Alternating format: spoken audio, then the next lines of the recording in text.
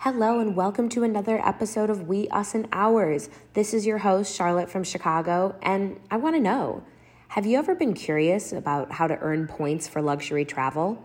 Or how about how to use credit cards to get free flights or free hotels? Well, you are in for a treat because today we are having a conversation with our friend and the credit card expert, Eli Facenda. Eli is an incredible, intelligent, and just overall fun guy. I know you will learn a lot from Eli's story and the practical tips that he has to share. So grab a pen, grab some paper, and let's lean in.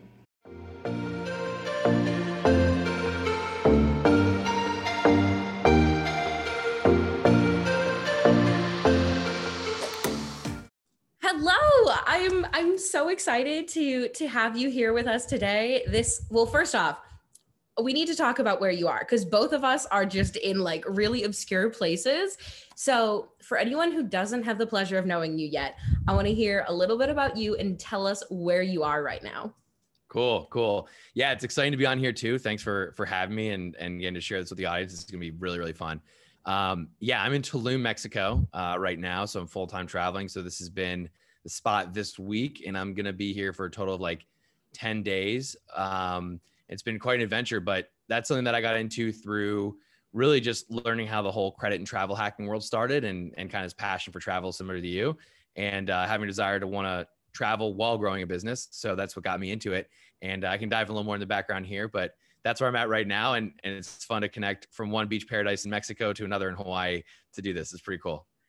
I love it. And so what I think is really cool about our connection is that it just happens so randomly, but organically and flowy too, was that one of our mutual friends had just replied to one of my stories one day and said, Charlotte, I have to connect you to this guy, Eli. He's doing a lot of cool things that you're doing, and I need to connect you guys. And I trust Renato with my life. So I was like, yeah, okay, sure. If he says he's legit, I have to meet him. And one of the core beliefs of this podcast is to make friends in unexpected places.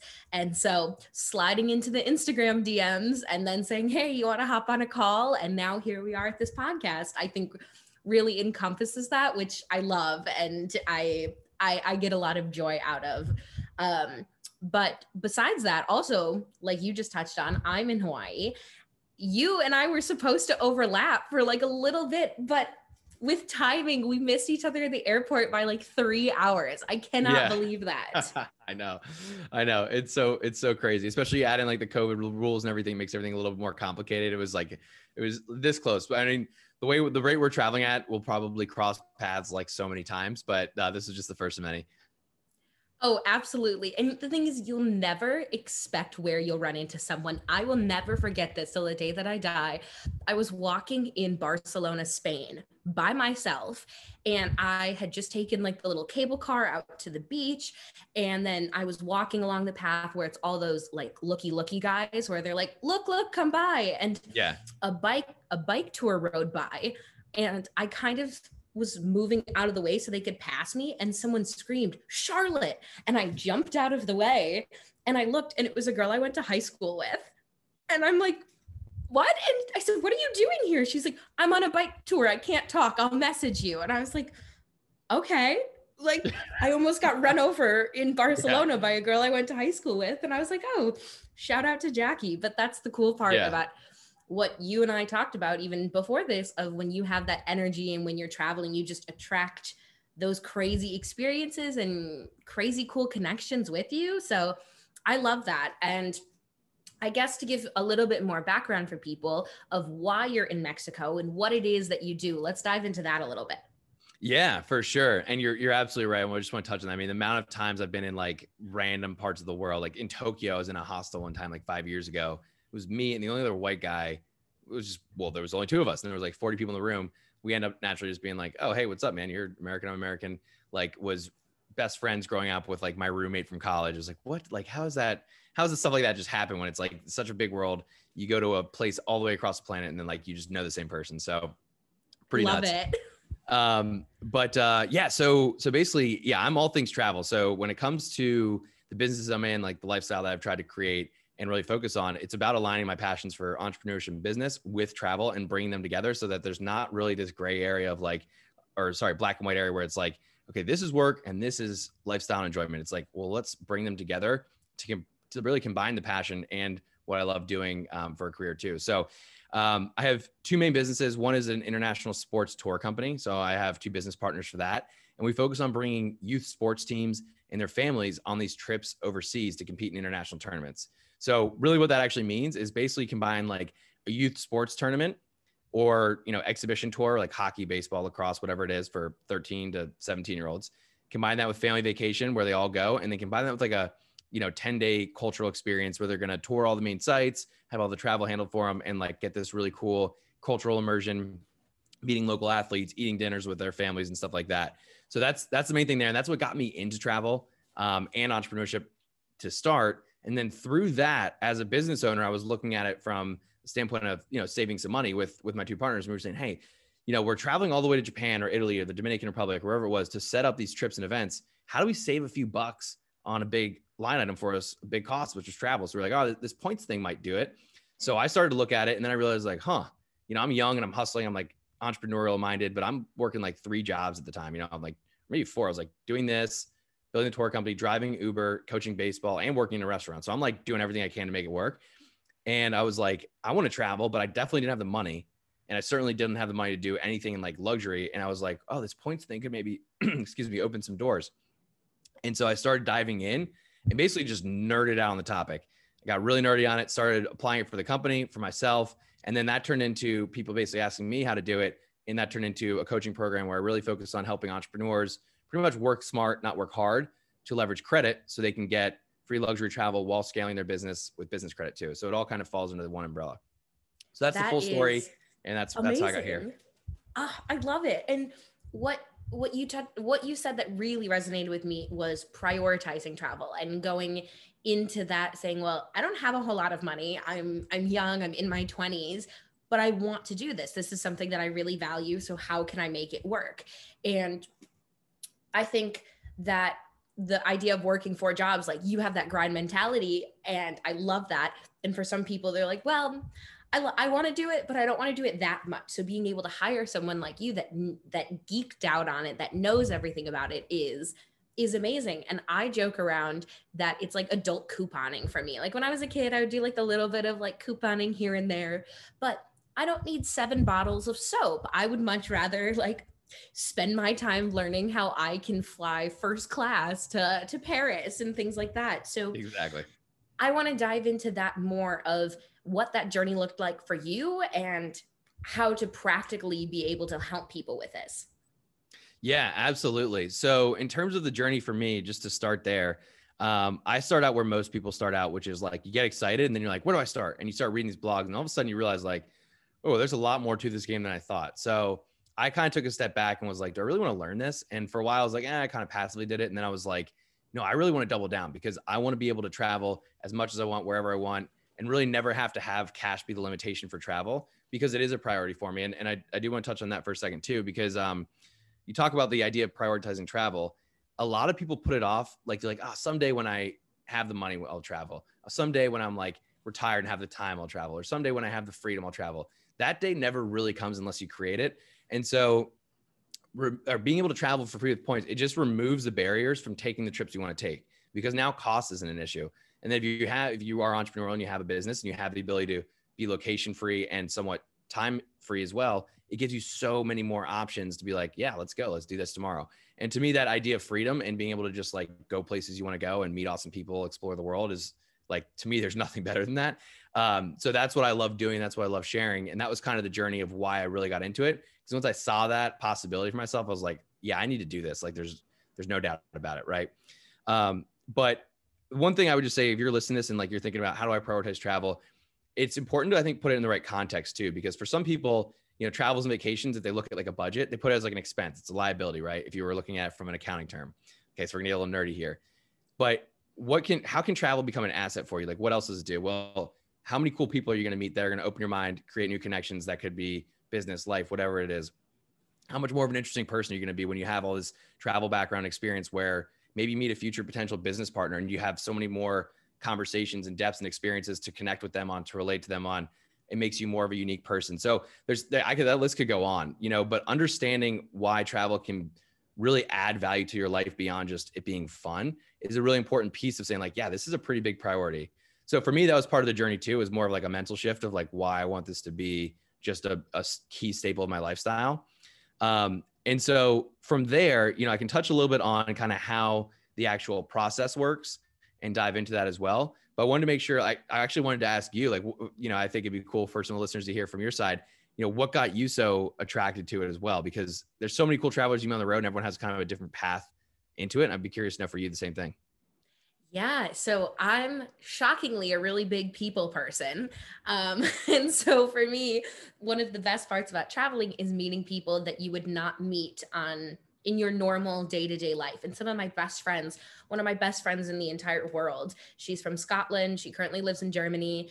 And we met when we were both studying in Paris, and we had gone on this like college trip to Belgium for the weekend. And I was walking around with my GoPro, and she walked up and pointed to it and said, "What's that?"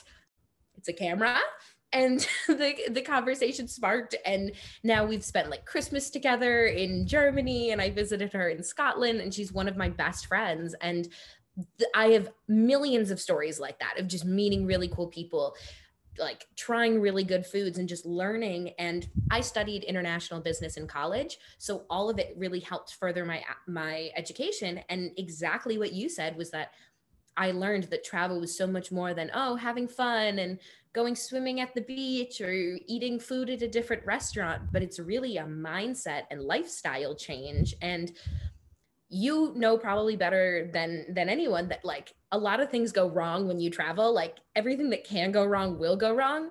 So you have to learn how to handle issues in the moment. I once made a mistake, and I had a flight flying out at midnight from Manila to Sydney, Australia, and I showed up at the airport on the wrong day. So when you're solo backpacking Southeast Asia and you show up at the airport 24 hours before your flight, you have no cash left. You have, like, in that country currency, you have no load in the Filipino SIM that you have in your phone. And you're like, well, gotta figure this out. And so travel helps just really keep your mind fresh, because you have to learn how to deal with these situations really quickly. And I think that's one of the other unique things that just made me say, okay, I love the fun and challenge of this. That's huge. That's huge. Yeah, there's a pretty cool quote. I think it might be like Tony Robbins or something like that, actually. But it's like the quality of your life is in directly proportion to the amount of uncertainty that you can comfortably live with. And I feel like you're 100% spot on. Like you're constantly just pushing new boundaries of like how uncomfortable you can feel. And really, it's kind of corny, but it's like getting out of your comfort zone consistently.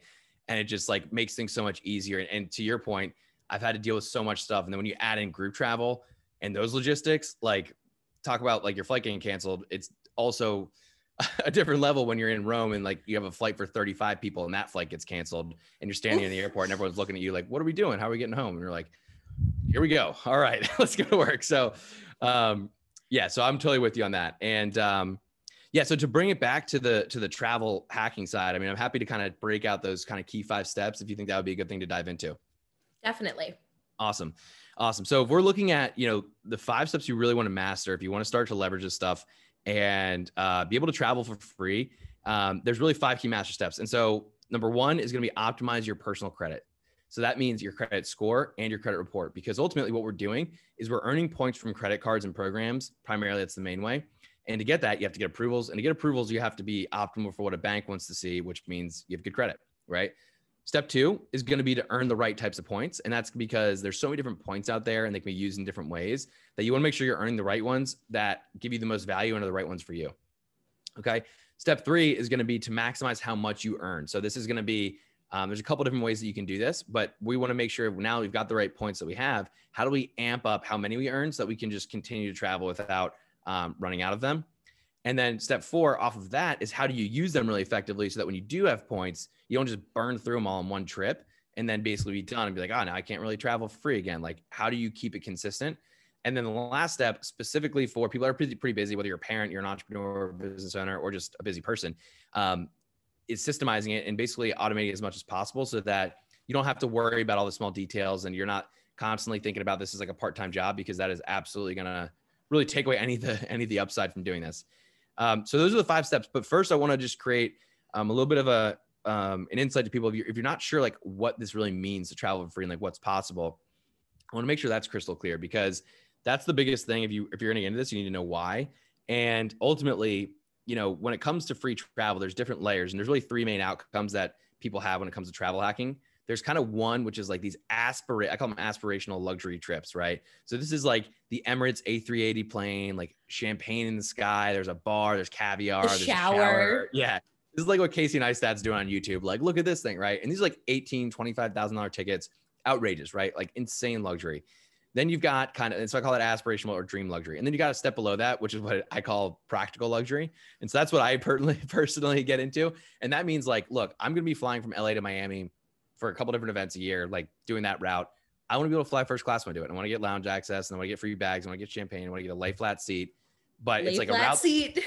That's the key. But I don't necessarily, I'm not going to go out of my way to just fly like Singapore first class because they have like one of the craziest ones, right? So I wanted to like fit what I'm already doing with my lifestyle, but just elevate it. And that would go the same for hotels. Like, can I get a hotel for free instead of staying at a 3-star downtown? Can I stay at a 5-star on the beach? That kind of thing. And then the third category would be less for people that like even care about the luxurious side. It would be more just like you're not traveling at all, and the only reason is really because of cost, and whether that's because you don't have the money or you just don't feel, you feel too restricted to spend the money. Then this gives you a tool to justify being like, yeah, this is a good idea. Like, it's free. I can do it. And within all of that, you also need to factor in the aspect of taxes, which is what no one talks about in the points and miles and travel world. So think about this. Let's say you spend $5,000 on a trip in a year, right? Or a couple trips. Normally, whether you're an employee or business owner, let's assume that trip is not a write-off. Okay. For you, maybe it can be, for me, it can be, but for most people, that's not the case. So let's assume it's not. You are paying, let's call it 25% in taxes to get the $5,000 to then pay for the trip, right? So that trip effective cost to you isn't 5,000, it's 5,000 plus 25%, which is basically somewhere like whatever, 6,250 or something like that. Okay. So if you're using points, they're non-taxable. So now you're not just saving on the 5,000, but you're saving on what you were getting taxed on, specifically if you're a business owner, because you could keep that in the business, keep it in other investments, and then use the points to travel. So you don't have to even take that money out of your business to use as a part of your lifestyle. Okay. So those are a couple things putting into context in terms of like the overall steps, and then why it's important to understand like what this can do for you. So yeah, anything on your side on that you want to jump in with? Yeah, no, I think it's so important that you brought up that there's 3 different levels of like points and stuff, because so I fly back from Hawaii in mid-June, and I was thinking, because of the travel boom now here in Hawaii, flights have gotten more expensive because it's open and it's the closest thing a lot of Americans will get to international travel this year. And so I was booking my flight back, and I said, you know what, I'm just going to book it on points. And I ended up using Delta. I transferred some Amex miles to them because the one-to-one trade, I'm like, okay, I've been learning all of that stuff recently. And I'm sitting economy, but it costs 20,000 points. But it's a 7-hour flight from Honolulu to LA. I said, you know what? I'm fine with that right now. I'm saving myself $300, and that works for where I'm at in my life right now. Maybe a year down the line, I wouldn't use it for an economy seat, but not beating yourself up and saying, well, I'm going to use miles for what works for my life right now instead of like planning ahead. So I think that, of course, I'd rather fly in a lay flat seat, but I didn't have that option right now unless I wanted to spend 100,000 miles, which wasn't worth it. So I think it's cool really emphasizing the fact that you can do it for what phase of life you're in and what works best for your lifestyle. There's not a right or a wrong way to do it. Totally. Yeah. And if this conversation interests you, there's so many cool bloggers and like Instagram accounts to follow that are on this topic. But one of the things that you'll see that is hilarious, cracks me up, because there's a lot of stuff in the world, good, bad, and different, but there's definitely like third world problems. And then we all have the saying like, oh, first world problems.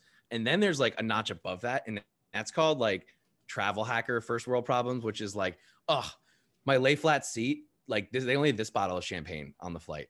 Like, I can't believe, like, you see these blogs and like, yeah, negative reviews for this airline because they reduced their, pre-flight service in the lounge from this to this.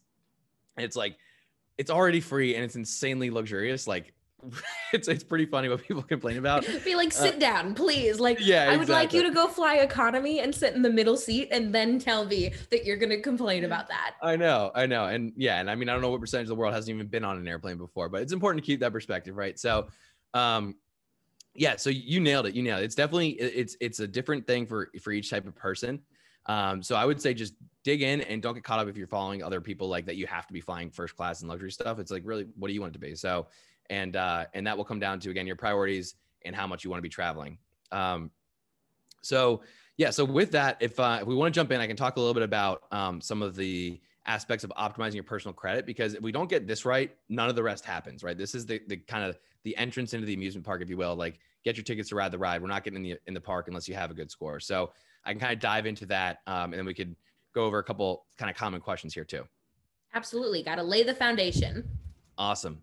So when it comes to optimizing your personal credit, there's kind of two aspects. All right. So there's optimizing your credit report and score. And there's also really understanding the rules of the different banks, because the rules will dictate like your application process if you really want to get into this, because essentially what you're doing is you're opening different cards with different banks. And while you're doing this, your credit score will actually increase. It will get better if you do it the right way. But there's certain rules and sequences that you want to follow to make sure that you're playing by the bank's rules. You're not violating any of like their kind of unwritten rules, which means that you would just get auto denied. So you want to make sure you're getting approvals. So when it comes to your credit score, you really want to be at around 700 at least, ideally 720 to get most travel rewards cards. If you're like 750, you're pretty much going to get approvals for anything as long as you're like within their other rules. And so if you're below that, then there's a couple of things that you'd want to, that I'd recommend. Number one, if you have negatives on your report, and what that means is, do you have late payments, collections, charge-offs, bankruptcies, all this stuff? I would look at going to seek out a credit repair company to look at your options there, because a lot of times they'll be able to help get things off of your credit report, which will drastically improve your score. Okay.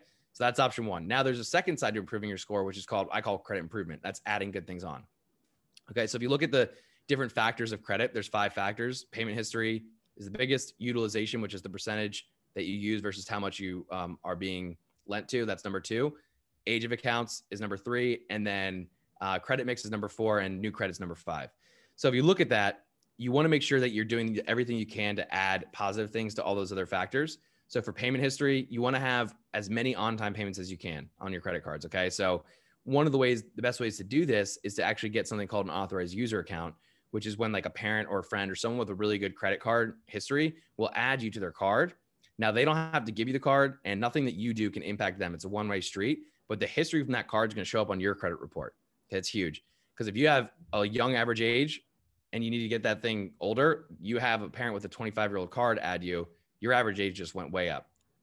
That's huge. I did not know that, because I'm thankful I had a credit card starting when I was like 19. So I'm 24 now. So I have at least a couple years of credit history under my belt. But I have some friends, bless their hearts, they have like a $500 credit limit, because they're like, I didn't start this until I was like 22. And so that's a big game changer. Huge. It's the fastest way to make a quick change. There's some cards, and I don't want to get too much in the details, but there's some cards that don't report, some that do, all that stuff. And some only report certain factors based on the card type. So you just want to check it out, like look at it, or hit me up and ask questions if you have it. But yeah, it's really big, because that will impact your average age, all the on-time payment history. If they've been paying that card for 30 years on time, 30 years times 12 is what? How many is that? 360? Something like that. I'm so bad at mental math. I will like openly be like, I'm 24. I like to think I'm smart. I have a college education. I have a business. I count on my fingers, and I'm like, no. Yeah, that's high. But you'd have that many on-time payments showing up on your report, which is massive. Okay. So essentially, again, to credit bureaus, credit bureaus are collecting the data. They're taking an algorithm and taking all the factors of your credit and creating a score out of it. Now that score is going to say like, okay, they have a lot of on-time payments. It means they're creditworthy. They're trustworthy, right? Even though it's an authorized account that may be adding. So you want to do that. And then the other thing, a lot of hang up that people get is they're so nervous to open another account. They're sitting here with 3 credit cards and like, well, I would have to close one to open another. Like, I don't open too many accounts, right? It's actually the exact opposite. Now, the key here is you want to do it slowly and over time, because to have a perfect credit score, you actually have to have over 21 different accounts reporting to your report. Okay. To have a perfect score, because they want to think about logically. Banks want to see that you've borrowed from a variety of different lenders for a long time, with many different accounts, and you've been consistent and on time. If you only have 2 accounts, they're like, I don't really know that much about this person. So they want to see that you have more. They just don't want you to open all 21 in the first year, right? So you do it. They're like, you haven't failed, but like, we also don't trust you yet. Exactly. It's like the trust is earned, not just given up front, right? So that's a big thing as well. And those would be a couple things on the score, right? And so you want to make sure you're checking your right score too, because there's two types of scores. There's one called a FICO score and one called a Vantage score. Now, lenders, 90% of them are checking your FICO score when you go to apply for a card. So if you're checking your Credit Karma where you're checking it for free online, it's typically a Vantage score. And so you just want to make sure that you check your actual FICO score. Normally, they're going to be close to the same, but sometimes they actually vary quite a bit just based on how the algorithm works. So you want to make sure you check that so you know before you apply where you're at.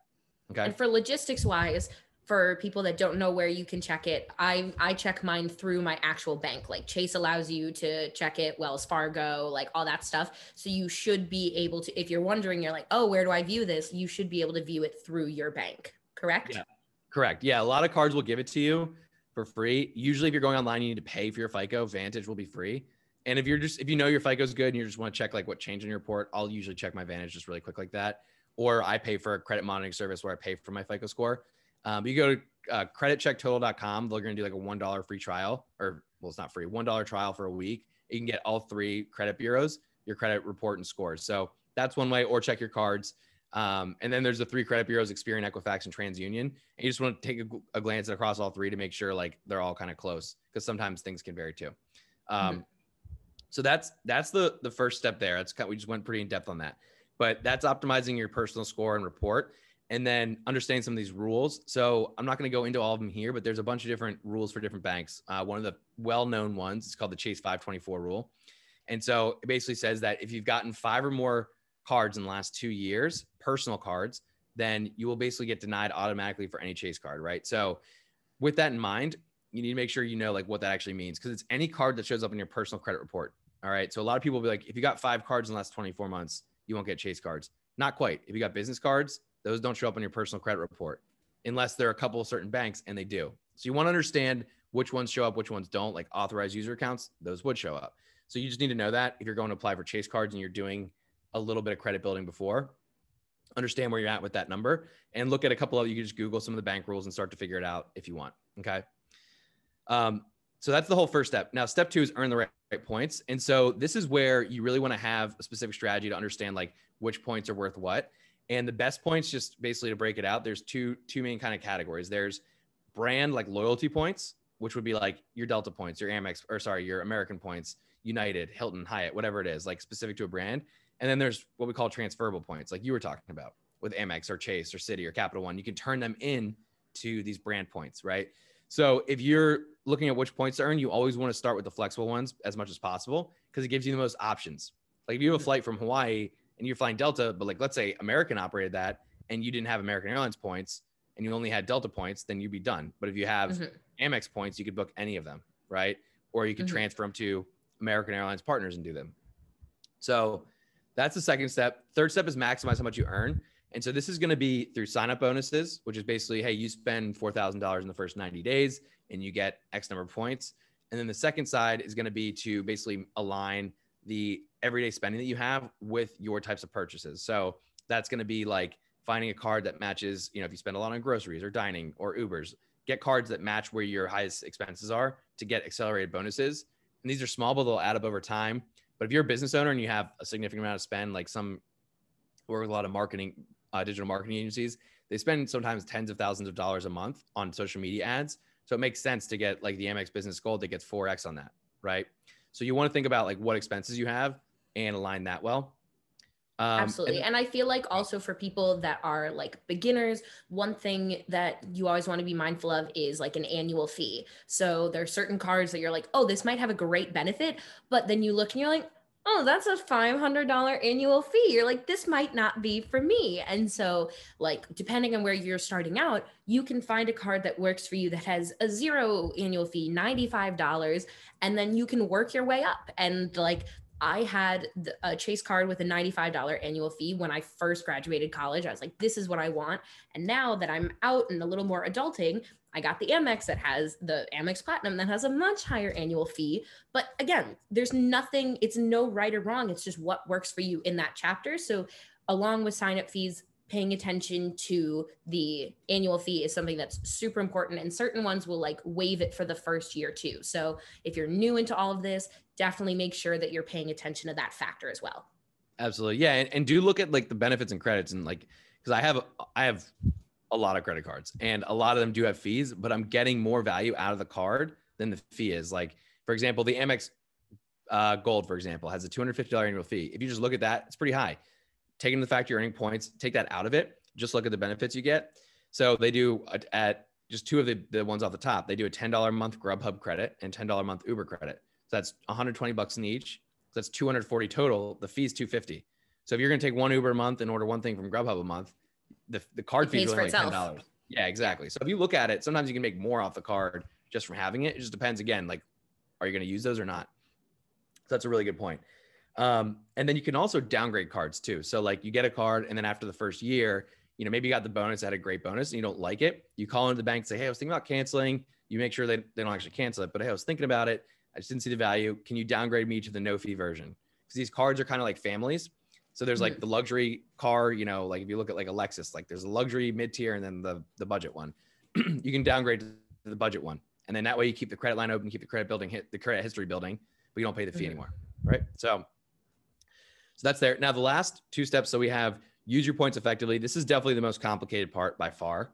It can get very complex depending on how much you really want to dive in. But on a high level, what I talked about before is where you're going to find the best value. And that is kind of what you did, which is transferring your points. Okay. So what you really need to know is that if you're going to get a bunch of points with these like banks, you can go through their, what they call like their portals. Okay. Which is going to look a lot like Expedia or booking.com where you search and it shows you all the different routes and airlines. Right. So you can use them through there. And that's basically going to give you a rate of points directly proportional to how much the cash cost is. So the cost goes up, the number of points goes up. Okay. But the way airlines and hotels price things, they price them based on like, for airlines, for example, the distance you're flying or the region you're flying. So the price might go up if in cash, but the points amount would stay the same based on the region you're flying, assuming they still have like seats available, right? So that's where you find the best deals, is where you're basically taking those points and maybe it's last minute or it's just an expensive flight and you transfer them and you find a way to basically book it for a lot less. So in one example, I flew from LA to Miami. It was a $4,300 first class seat if I was going to pay cash, which is outrageous. Yeah. If I was going to use Amex points, it was 430,000 because I would have gotten 1 cent per point. But because I knew how to transfer like other points into American Airlines, some Marriott points that I had, it was only 30,000 points. Nice. So it's not just free, but you get basically, if you're doing that, I was getting 14 seats for every one that most people are getting if they're just using the portal. So you see how like, I'm kind of same thing for like what you did, it would save you a lot, right? Yeah. And I think what you just touched on very briefly there too, like saying Marriott, like we've mostly talked about flights because that's something that you and I do a lot, is flying, and we have a lot of friends. So sometimes we stay with friends. And so you don't think about it as much with doing like hotels, because also when I travel, when I'm out of the country, a lot of times I'll stay in hostels. But also these points, especially when you're like you're earning points with Chase and Amex, you can transfer those to like Hilton and Marriott. And so those are other options that if you're looking to like save money when you're traveling, you may want to actually pay cash for your flight. And then you're kind of balling out more by redeeming points for hotels. Like that is other options that sometimes people, especially on social media, are just like, oh, points for flights, points for flights. You're like, well, depending on what you're doing, you could be balling out in a nice hotel, or hotels are just really expensive in Paris. And so if you can bank something for 15,000, 20,000 a night, that might save you way more than spending $500 on the flight instead of using that for points, you know? You nailed it. Absolutely. Yeah. I mean, if you think about, depends on where you're going. Like if you're going to Miami right now from New York, the flight's probably going to be, I mean, you can probably find that for anywhere from $150 to $300 in economy, right? Pretty easily. But a hotel, if you're going to South Beach per night, is going to be 300 plus per night. Like they're expensive a lot of times. You're going somewhere nice. So to be able to use them strategically for hotels is important too. And there are hotel cards as well. And then there's also ways to transfer these transferable points into hotels and get really good value there too. So it's definitely not only for flights. It's a great point. And I do want to touch on that last piece.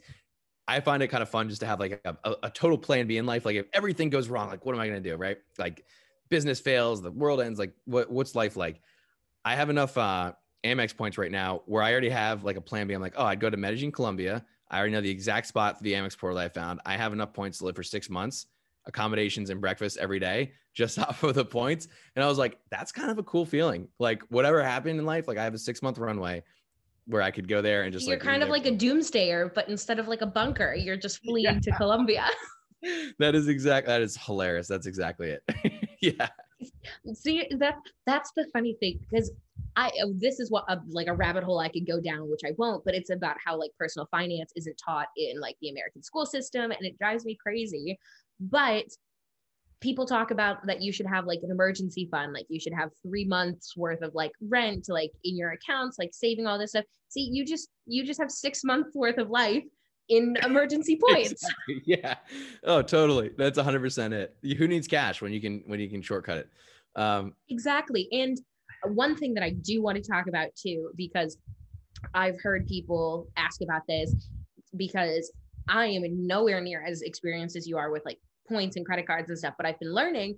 But people have asked me, they're like, oh, well, what about like those company credit cards where they're like, oh, at Ulta or at like a department store? And I'm like, stop. Don't even finish the sentence. Don't go into it. It's not worth it. And I want to know if you have the same beliefs there, but I have yet to find one that I'm like, this is worth it. If you're going to open credit cards, it probably shouldn't be with just like only using it at that store. Yes. So it depends on your goal and where you're at. I do want to be clear on that too, because for some people, it's kind of rare that would really make sense. There's kind of two people that would make sense for. Number one is for some reason you really truly do spend a ton at that store, which is very rare. People ask about the Apple card. I'm like, are you spending a crazy amount at Apple? Probably not. So not really. But that's number one. Like an Amazon card, that's different because that's, that's not really one specific store. But like that might make sense if you buy a lot on Amazon. Some people order everything. Like they're getting Whole Foods delivered from Amazon. That kind of makes sense, right? So that's one category. But for what you're talking about specifically, if you want to travel, then absolutely not. I would not use that card. The only time that I would say it makes sense otherwise is if your credit score isn't great and you need a card to help build credit history. Oftentimes these store cards are a lot easier to get. They're going to give you a much lower limit in most cases, but they're a lot of times easier to get. So if you're having a really hard time getting approvals for other cards, getting a Best Buy card or a Sephora card or whatever the store is, sometimes might be a little bit of an easier approval. It just has to do with like how you're applying like at the checkout counter and stuff. But I don't recommend it. I don't have any of those. I would personally say if you want to travel, save your applications and inquiries, because that's part of what you're doing is you have to be strategic with how many inquiries you have on your report to some degree and how many new cards you're opening to be in accordance with some of these rules. So I would say save them for the travel cards if you actually want to get travel. Definitely. And one thing that I also want to chime in off of that, and this will be a shameless plug for both of us, is that if you're listening to this and you want to hear more about travel, credit cards, and you're thinking about this, one of the best ways to help yourself and help one of the people here talking is by referrals. And so that's something that I want to dive into, is that you can refer someone. And I got the Amex card because I met a woman who she's like, oh, my husband works at Amex. She walked through all this stuff with me and she's like, here, use my referral code so that I get like this many thousand points when you sign up. And so that is a great way to be able to personally help someone and also completely benefit yourself too. So I want to hear more about your thoughts on that. Huge. And yeah, actually, that is one of the other ways in terms of maximizing points. There's two that I didn't talk about because they're lesser known, but referrals is a huge one. Some of these cards will give you up to 75,000 points per year in referrals. If I do that, like I'll max those out because I'm traveling, I'm promoting this stuff. So people are always asking me for recommendations, but that is like 75,000 on 2 cards. Let's call it the chase cards. It's 150,000 chase points. Again, I'm gonna get a little nerdy here, but if you know how to value your points, I value chase points at about 2 cents a point. So that's 150,000. That's like $3,000 worth of free travel, at least just from referrals. And that's just 2 cards. And I have a lot of other ones that get referrals too. So when you start to do that, yeah, you earn a lot of points.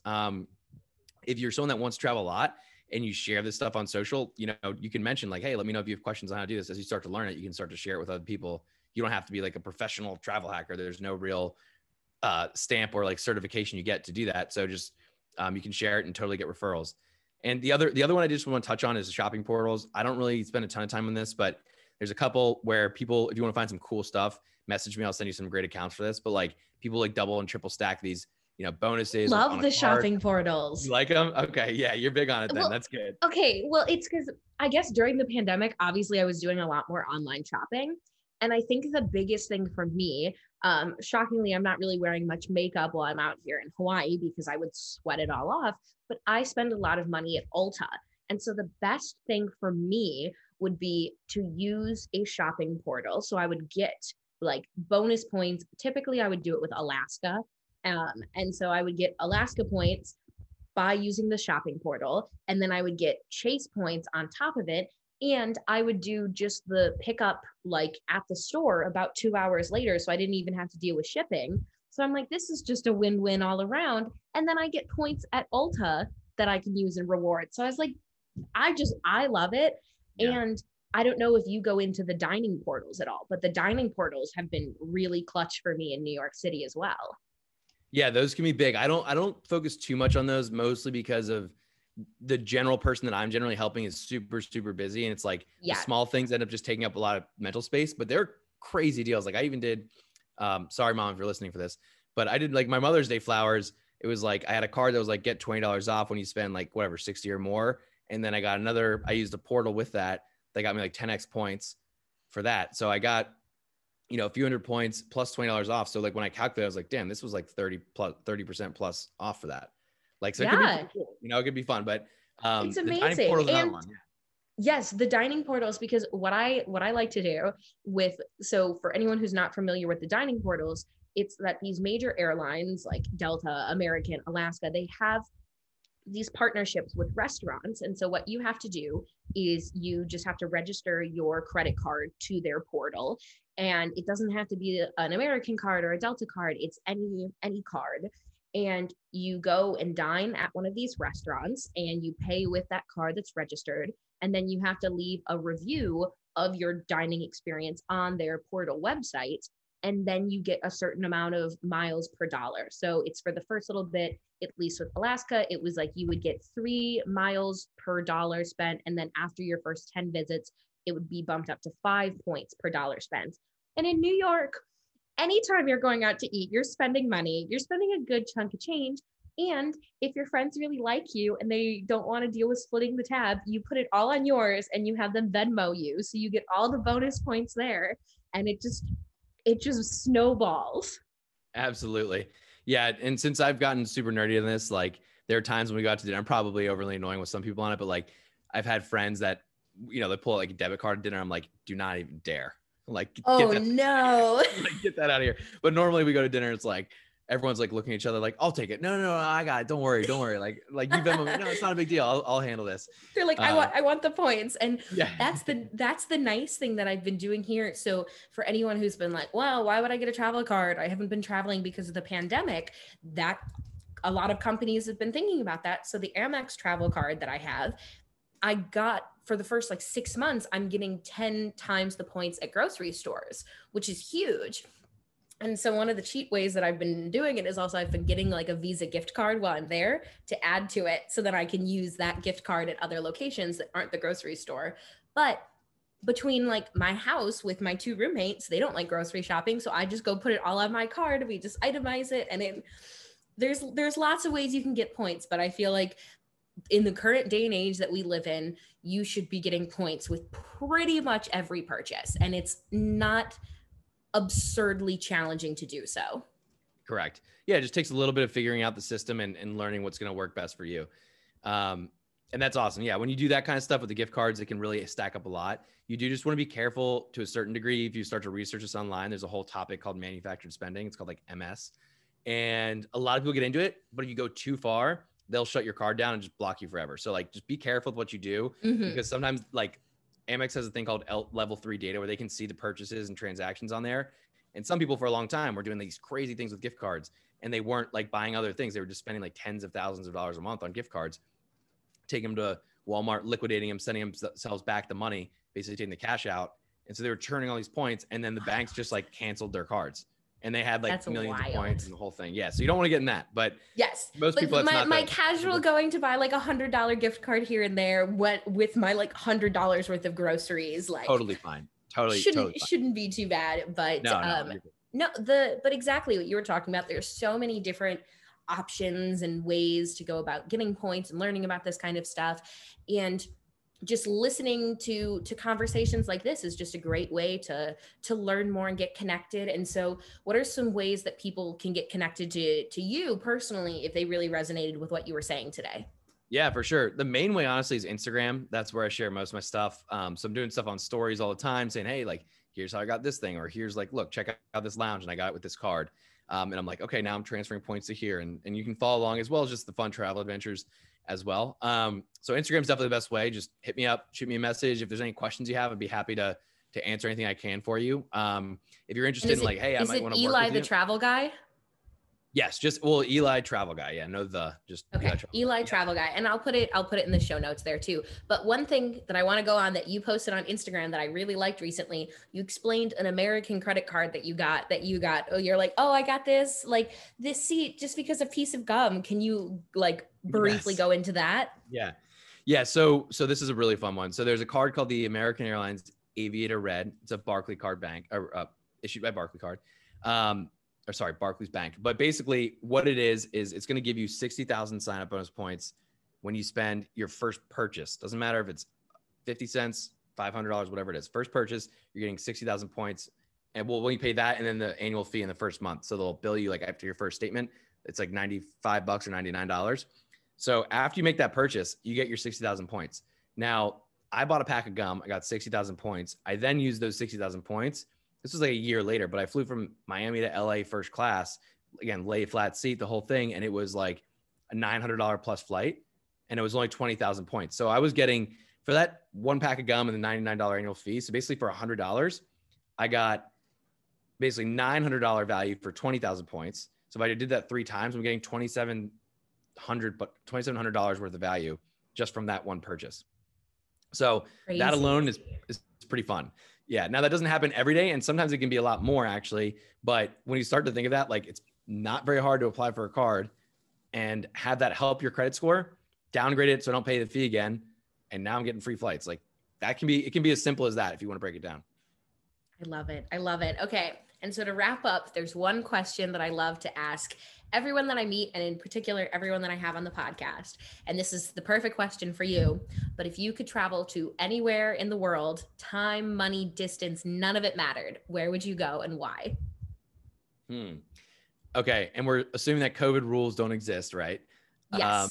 Yeah. So right now, the burning place that I'm like, this is my epic bucket list spot would be New Zealand. Yeah, it just looks so cool. Everyone that I talked to that goes, no one I've ever talked to has been like, I went to New Zealand, it was okay. Everyone's like, it was amazing, it was mind-blowing. And like that's a side of the world I haven't been to. So that's my number one right now. But I say that and then I have like a really close numbers 2, 3, 4, 5, 6, 7, 8, 9, 10. Like I got a lot of places I want to go, but New Zealand is the number one. What about you? I'm curious to know for you.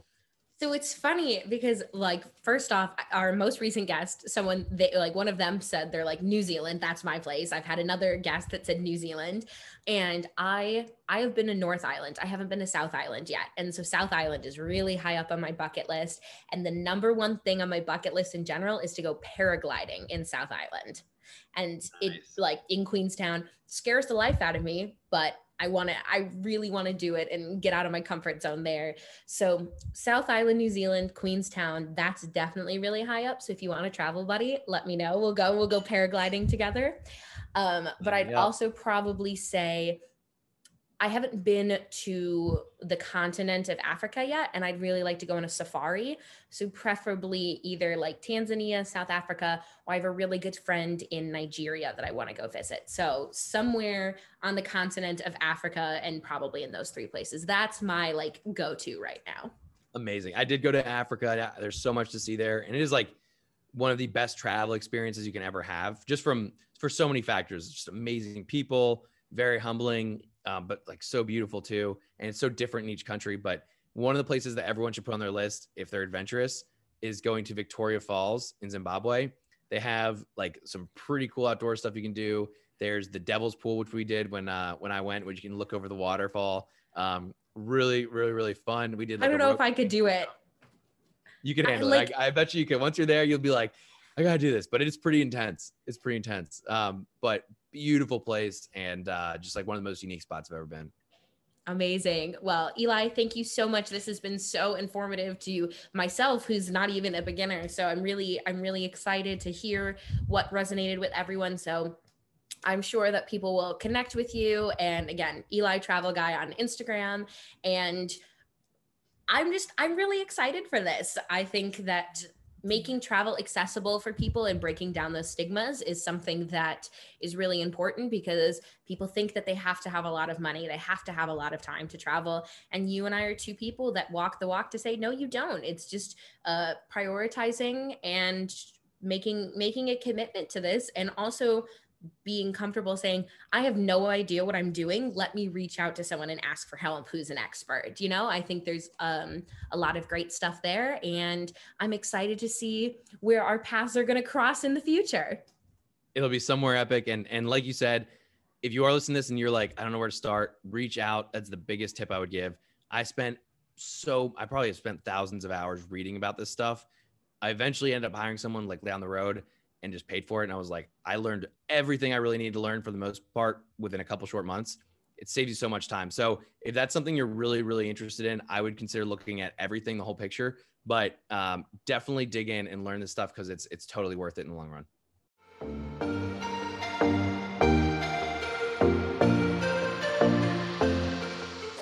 Man, how great was that? A huge special thank you to Eli and for all the knowledge he just shared. Because, whether you are a beginner, an expert, or anywhere in between, I'd encourage you to connect with Eli at Eli Travel Guy to just keep learning and ask some questions. The world of travel hacking and credit cards can seem super overwhelming, but there's people like Eli and myself who are here and happy to help you however we can. So thank you all for listening. I hope you have a great week, and we will see you here again very, very soon.